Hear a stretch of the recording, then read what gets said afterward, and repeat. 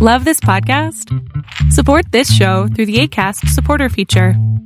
It's up to you how much you give, and there's no regular commitment. Just click the link in the show description to support now. In just a moment, X-1. But first, after a hard day's work, there's nothing more welcome than an evening of variety entertainment. And that's just the tonic provided tomorrow night by NBC Radio. You'll laugh your cares away when good-natured contestants carry out the rib-tickling stunts dreamed up by MC Jack Bailey on NBC's Truth or Consequences. And later on, Groucho Marx peps things up with lots of spontaneous good fun and more of the friendly insults at which he's so accomplished. For a brighter, livelier evening tomorrow night, it's Groucho Marx and Truth or Consequences on this station. And now, stay tuned for X-1 on NBC. Have a nice trip. Your seat number is 15. Next, please. Countdown for blast off. X-5, 4, 3, 2, X-1, fire.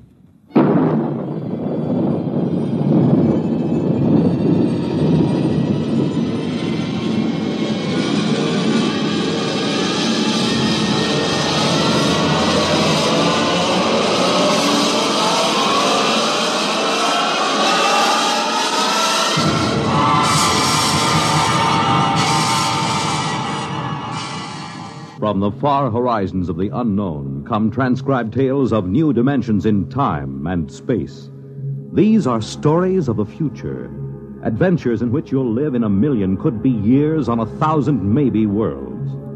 The National Broadcasting Company, in cooperation with Galaxy Science Fiction Magazine, presents X-1.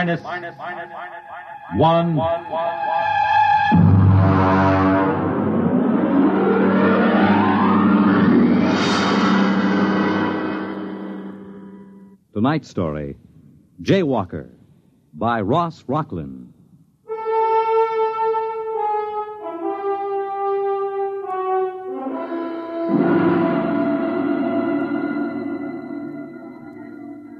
Intergalactic flight number 14 now loading at ramp 10. Intergalactic flight number 14 now loading at ramp 10. Please have your flight validation. You walk from the waiting room down the long ramp number 10. The flight pack is in one hand, the validation papers in the other. Other passengers chatter behind you. You turn a corner, and there's the ship. A cylinder of glistening silver aimed at the moon.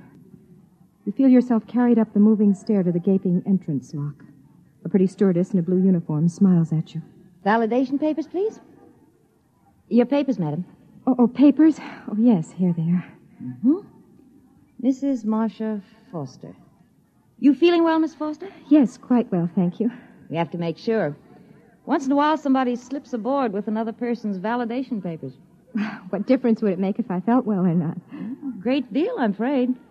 You see, the effect of a free fall in space without gravity can do quite a bit of damage in certain glandular conditions. I see you've passed your physical. Yes, I'm quite all right. Fine. Have a nice trip. Your seat number is 15. Next, please. You walk down the carpeted aisle to the plastic-on seat. Her words make a ringing pattern in your brain. Are you feeling well, Mrs. Foster? Mrs. Foster's feeling quite well, thank you. Mrs. Foster has passed her physical examination. There's only one thing wrong with the picture. You are not Mrs. Foster. Attention, please. Attention. In 1 minute, the flash walls will be raised around the ship. If for any reason a passenger is not feeling well or does not wish to make the trip, please speak up. 1 minute. You begin to wonder if you ought to go after all. You begin to think of how it happened. Why you're here sitting in this silver vessel waiting to blast off for the moon. What happened between you and Jack? What happened?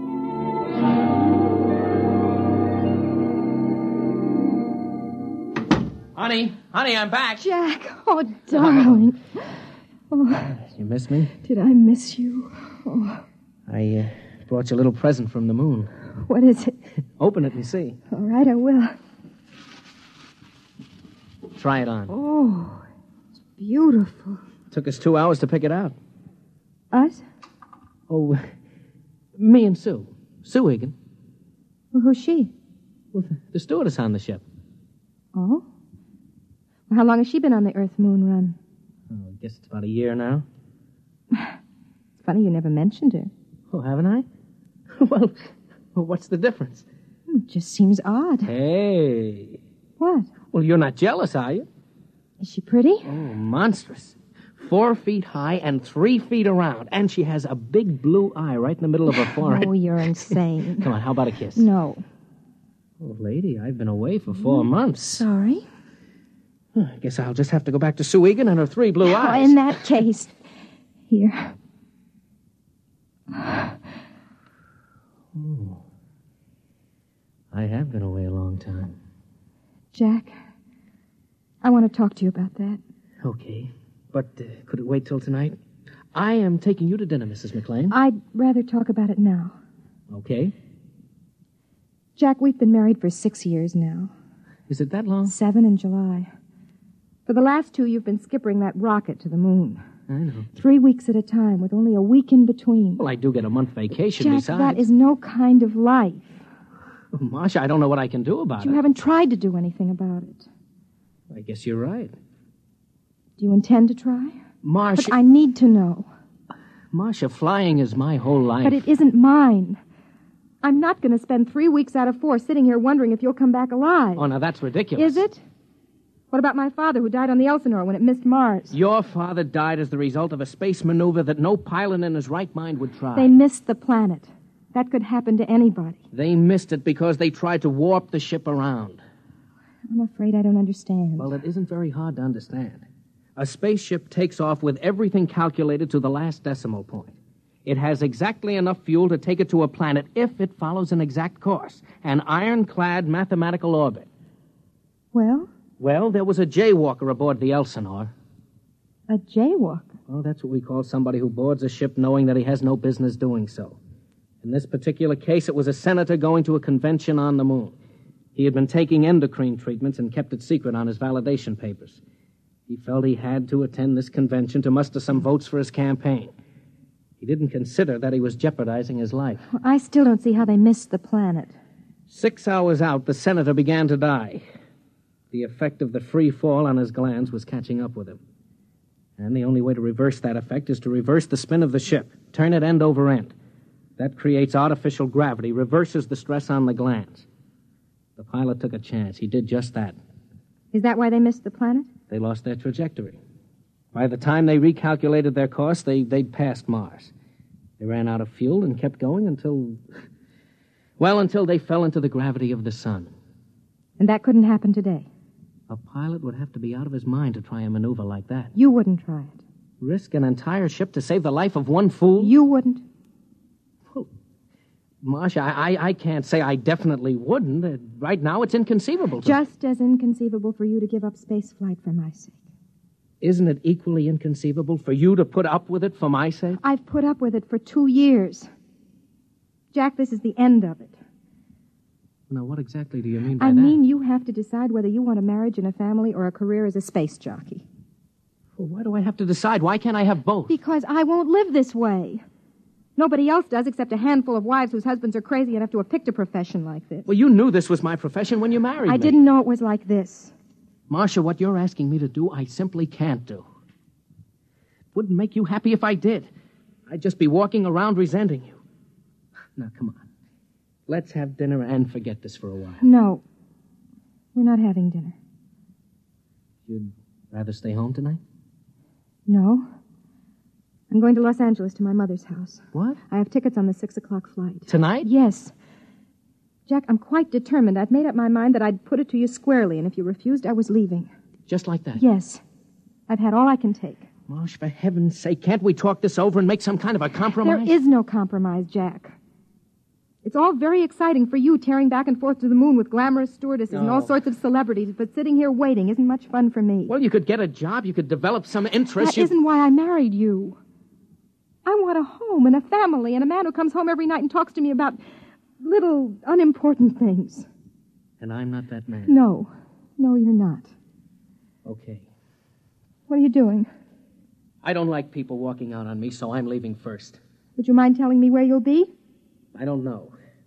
You can reach me through Intergalactic if you change your mind. Marcia, maybe we'll both be better off. We didn't have much of a home life anyway, just the two of us. Oh, I'm sorry. I didn't mean that. I know how you feel about not having children. Goodbye, Marsh.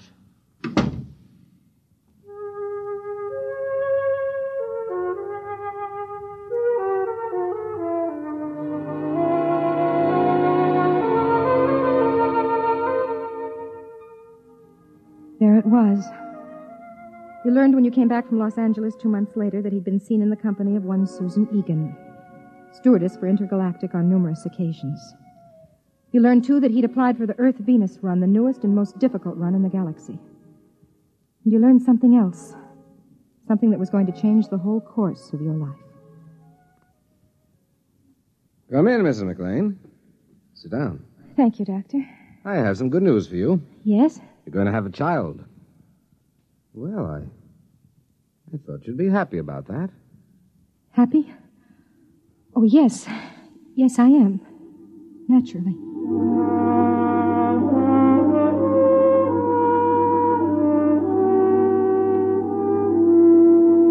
You debated for a long time, and then you called the Intergalactic office.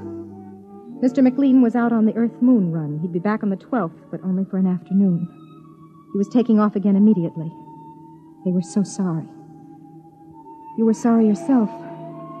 It seemed as if life would not be worth living without Jack, especially now with a child on the way. You had to talk to him, to be with him.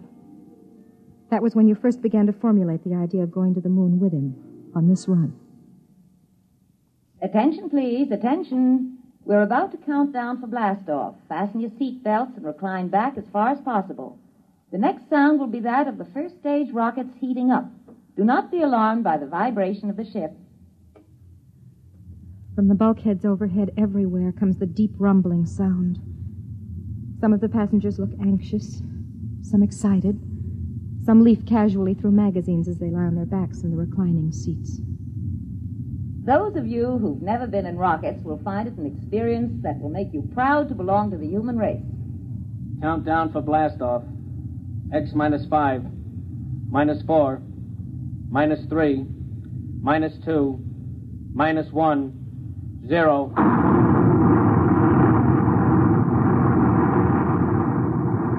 The rumble heightens. All emotion leaves you. Cold, ravening fear takes over. You try to close your eyes, your ears against it, but your mind won't respond. You look out the port, and the scene is suddenly splashed with a rushing sheet of flame that darkens the sky and is torn from your vision. It's snatched away. The buildings, the trees, the roads vanish. A great soft uniform weight presses down on you. You push with all your might, but it smothers you, presses you back, drives your blood down, down inside of you. And then, quiet. We are now 102 miles over New York City. You may unfasten your safety belt. The pull of gravity will no longer trouble you. You unfasten the safety belt and sit in the seat, wondering what to do next. Ladies and gentlemen, welcome to Intergalactic Flight number 14 out of New York Rocketport, destination Moon. I'm your hostess, Miss Susan Egan. Your pilot for this flight is Captain Jack McLean. Our position at the moment is approximately 550 miles above Earth, and in less than 1/2 hour, we'll be in free fall, completely without gravity. Our speed is currently 29,000 miles per hour. We should arrive at Moonport at exactly 6 p.m. tomorrow, Earth time. I wish you a pleasant voyage. If there's anything you need, Intergalactic is at your service.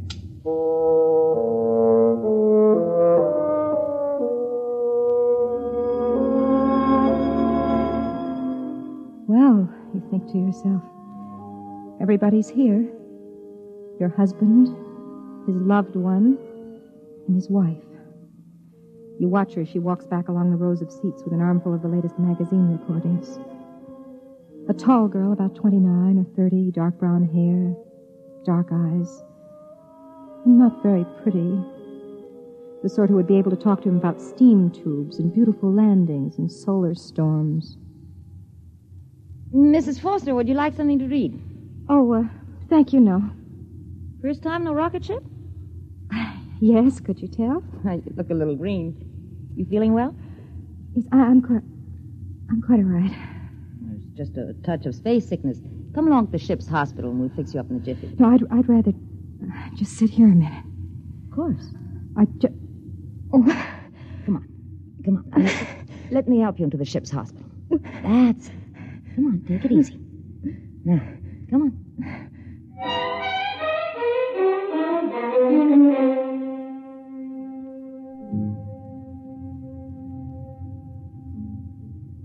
Now, you just lie down there.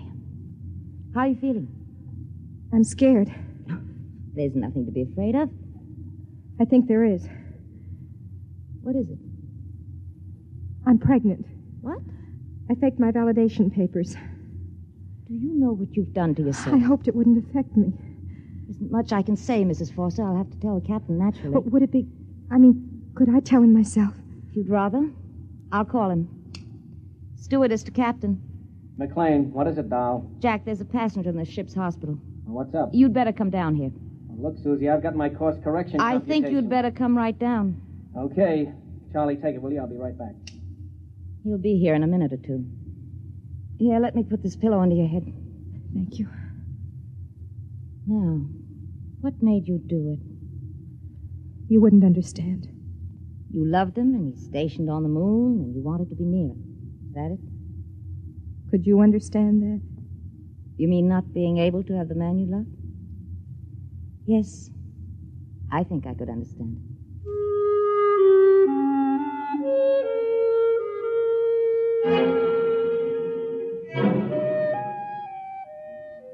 You wanted to scream at her, to claw at her face. She was going to live, and you were going to die. She was going to share a life with Jack when you were only a dim sort of memory in his mind. He came in, moving fast with that kind of schoolboy gait of his. His dark face was frowning, but handsome as ever. Now, just why did you... Marcia, honey. Hello, Jack. Well, what are you doing aboard? Sue, this is my wife. Marcia, this is Sue Egan. Oh, hello. I'll be getting out. Excuse me. What's going on? Jack, sit down. I want to tell you something. I'd like to say something first, Marsh. I've had a chance to do a lot of thinking lately. And if you think we could work it out, I'd like to try again. You mean that? Yes, I do. What about Miss Egan? Sue? What about her? Well, I thought... I heard... I'm very fond of Sue. Yes, I thought you were. But she isn't my wife. You are. Was. What do you mean? I'm going to die, Jack. Marcia, what are you talking about? Jack, I'm pregnant. You see, we're a little too late. Did you know this when you came aboard? Yes. But weren't you aware that... What about the physical? I used another woman's validation papers. I paid her for them. Why, Marcia? How could you do a thing like that? I don't know. All I knew was that I had to see you. I had to be with you. If you'd only told me. I couldn't reach you. Didn't you know what would happen if you took a rocket flight? I know. I thought somehow it wouldn't happen to me. I didn't know that pregnancy was affected. And if you had? I would have come along anyway. I suppose in a way I'm to blame.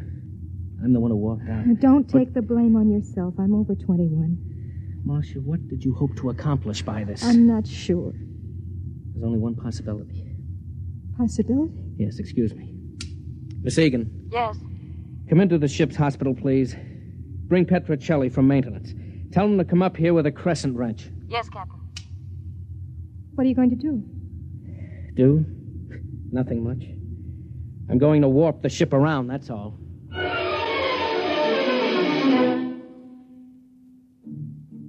Petrocelli was a big, easygoing man. Jack left me alone with him and Miss Egan while he went back to the control room. Petrocelli started to bolt a metal bed to the side wall of the cabin. Why are you putting the bed on the wall? Because, lady, when he starts to spin the ship, that outside bulk is going to be down, not sideways. Centrifugal force, see? I'm afraid I don't. Well, that's too bad, because I got other things to do besides explain. Okay, Susie, it's all yours. Oh, is he always that rude? Doesn't it occur to you that maybe he's under a slight strain? Strain? Look, Mrs. McLean, your husband's going to warp the ship around. The chances of his pulling off a maneuver like that without piling us up in the sun or in deep space are about 1,000 to 1. I appreciate that you wanted to see him and show him that he ought to be ashamed of himself for leaving you, but does it occur to you that all of us may lose our lives because of it? Including Petruccelli? No, I hadn't thought about it. Let's go. I've got to strap you into that bed. No, wait. What will happen to me if the ship isn't warped? Sudden floods of the adrenal glands, convulsions, panics, spastic secretions, and eventually death. What causes it? Lack of gravity. We aren't sure just how. The purpose of spinning the ship is to press you up against the outer wall and create the effect of gravity through centrifugal force. Do you think he can do it? I think he's the best skipper in the intergalactic fleet. That isn't the answer to my question. Can he spin the ship without killing everyone? I have faith in him.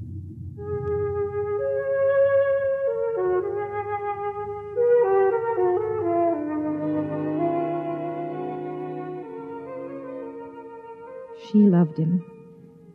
She had faith in him. And you to whom he was married, you who carried his child inside you, did you have faith in him? Everything set in here? Yes. Good. Jack, could we talk alone for a minute? Only a minute. We have to get the new data into the computers. Susie, will you excuse us, please? Yes. Well? Jack, don't do it. Marcia. I mean it. You've no right to risk all those lives just for me. Marsh, I'm captain of this ship. I do as I see fit, and I can't do otherwise. But it isn't fair to them. It isn't fair to you. When we're born into this life, we don't make any agreement that says everything is going to be fair and equitable. I refuse to let you do it. You can't stop me. I'll take my life. I'm going to ask Sue to stay with you. What about her? Don't you love her? Well? Marcia, whether I love Sue Egan is not the point just now. I've decided to spin ship to save you and my son. Or daughter.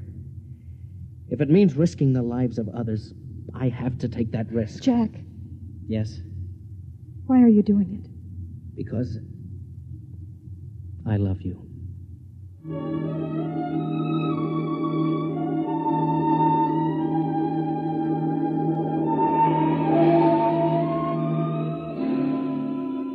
It seemed to me during the next hour through the haze of the drug they gave me that I could see him. There was the curved silver board. Before it sat Jack, hunched like a harried bookkeeper on the last day of the month. Okay, Charlie. We'll come to the moon obliquely at 0.307. We pass it, stop, spin the ship over once to check speed. Then put the tail down when we feel gravity at 7.035. And if we can do it with the fuel we've got, it'll be a miracle. All right, start the calculators. Engine room, reverse tubes. Reverse tubes. Wait for new course vector 7073. Ready for new course vector. Set firing formula 2635726. Firing formula ready. Coming into course vector. Counting down. 7077. 76. 76. 75. 75. 74. 74. 73. Fire.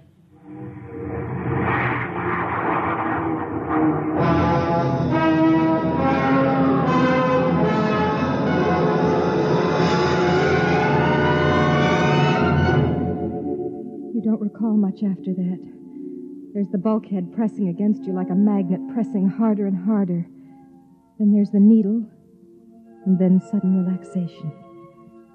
Through it all, the stars and the moon and Jack and Sue Egan dance in a pattern of mist, and the words come back to you from long ago.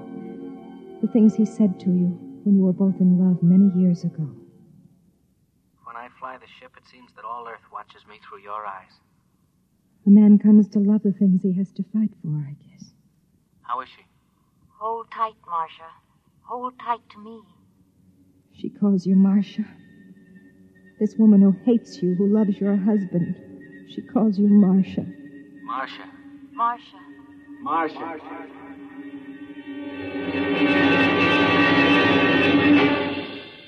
Marcia.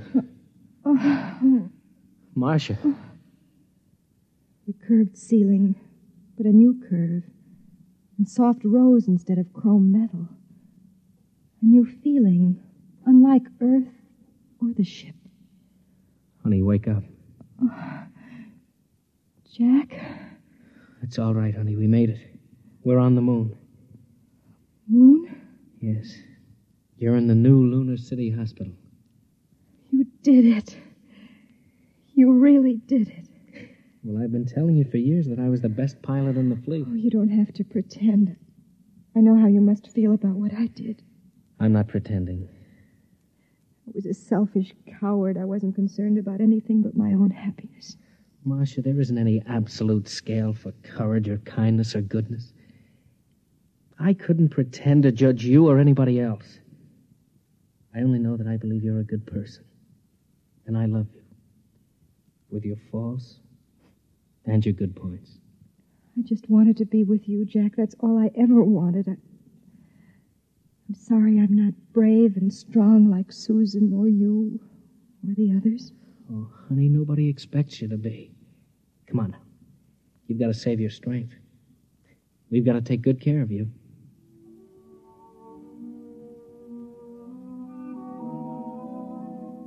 He reaches down and touches your lips with his fingers. It's like a benediction.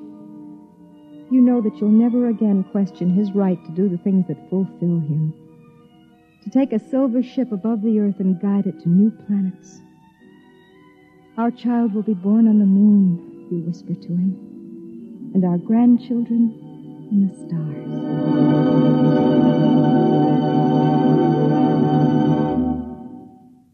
You have just heard X-1, presented by the National Broadcasting Company in cooperation with Galaxy Science Fiction Magazine, which this month features the Arthur Sellings tale entitled One Across, the story of a man who thought that doing puzzles was an escape, until he suddenly found himself completely boxed in. Galaxy Magazine on your newsstand today.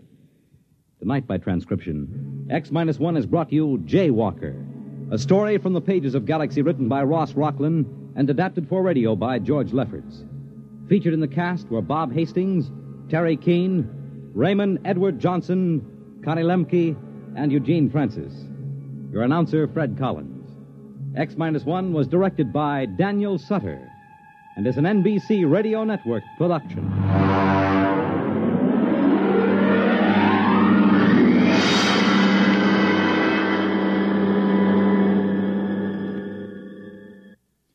Next week, the story of the journey that had no end, of a ship that had traveled so long through space that none aboard her could remember their destination or even wonder where they were going.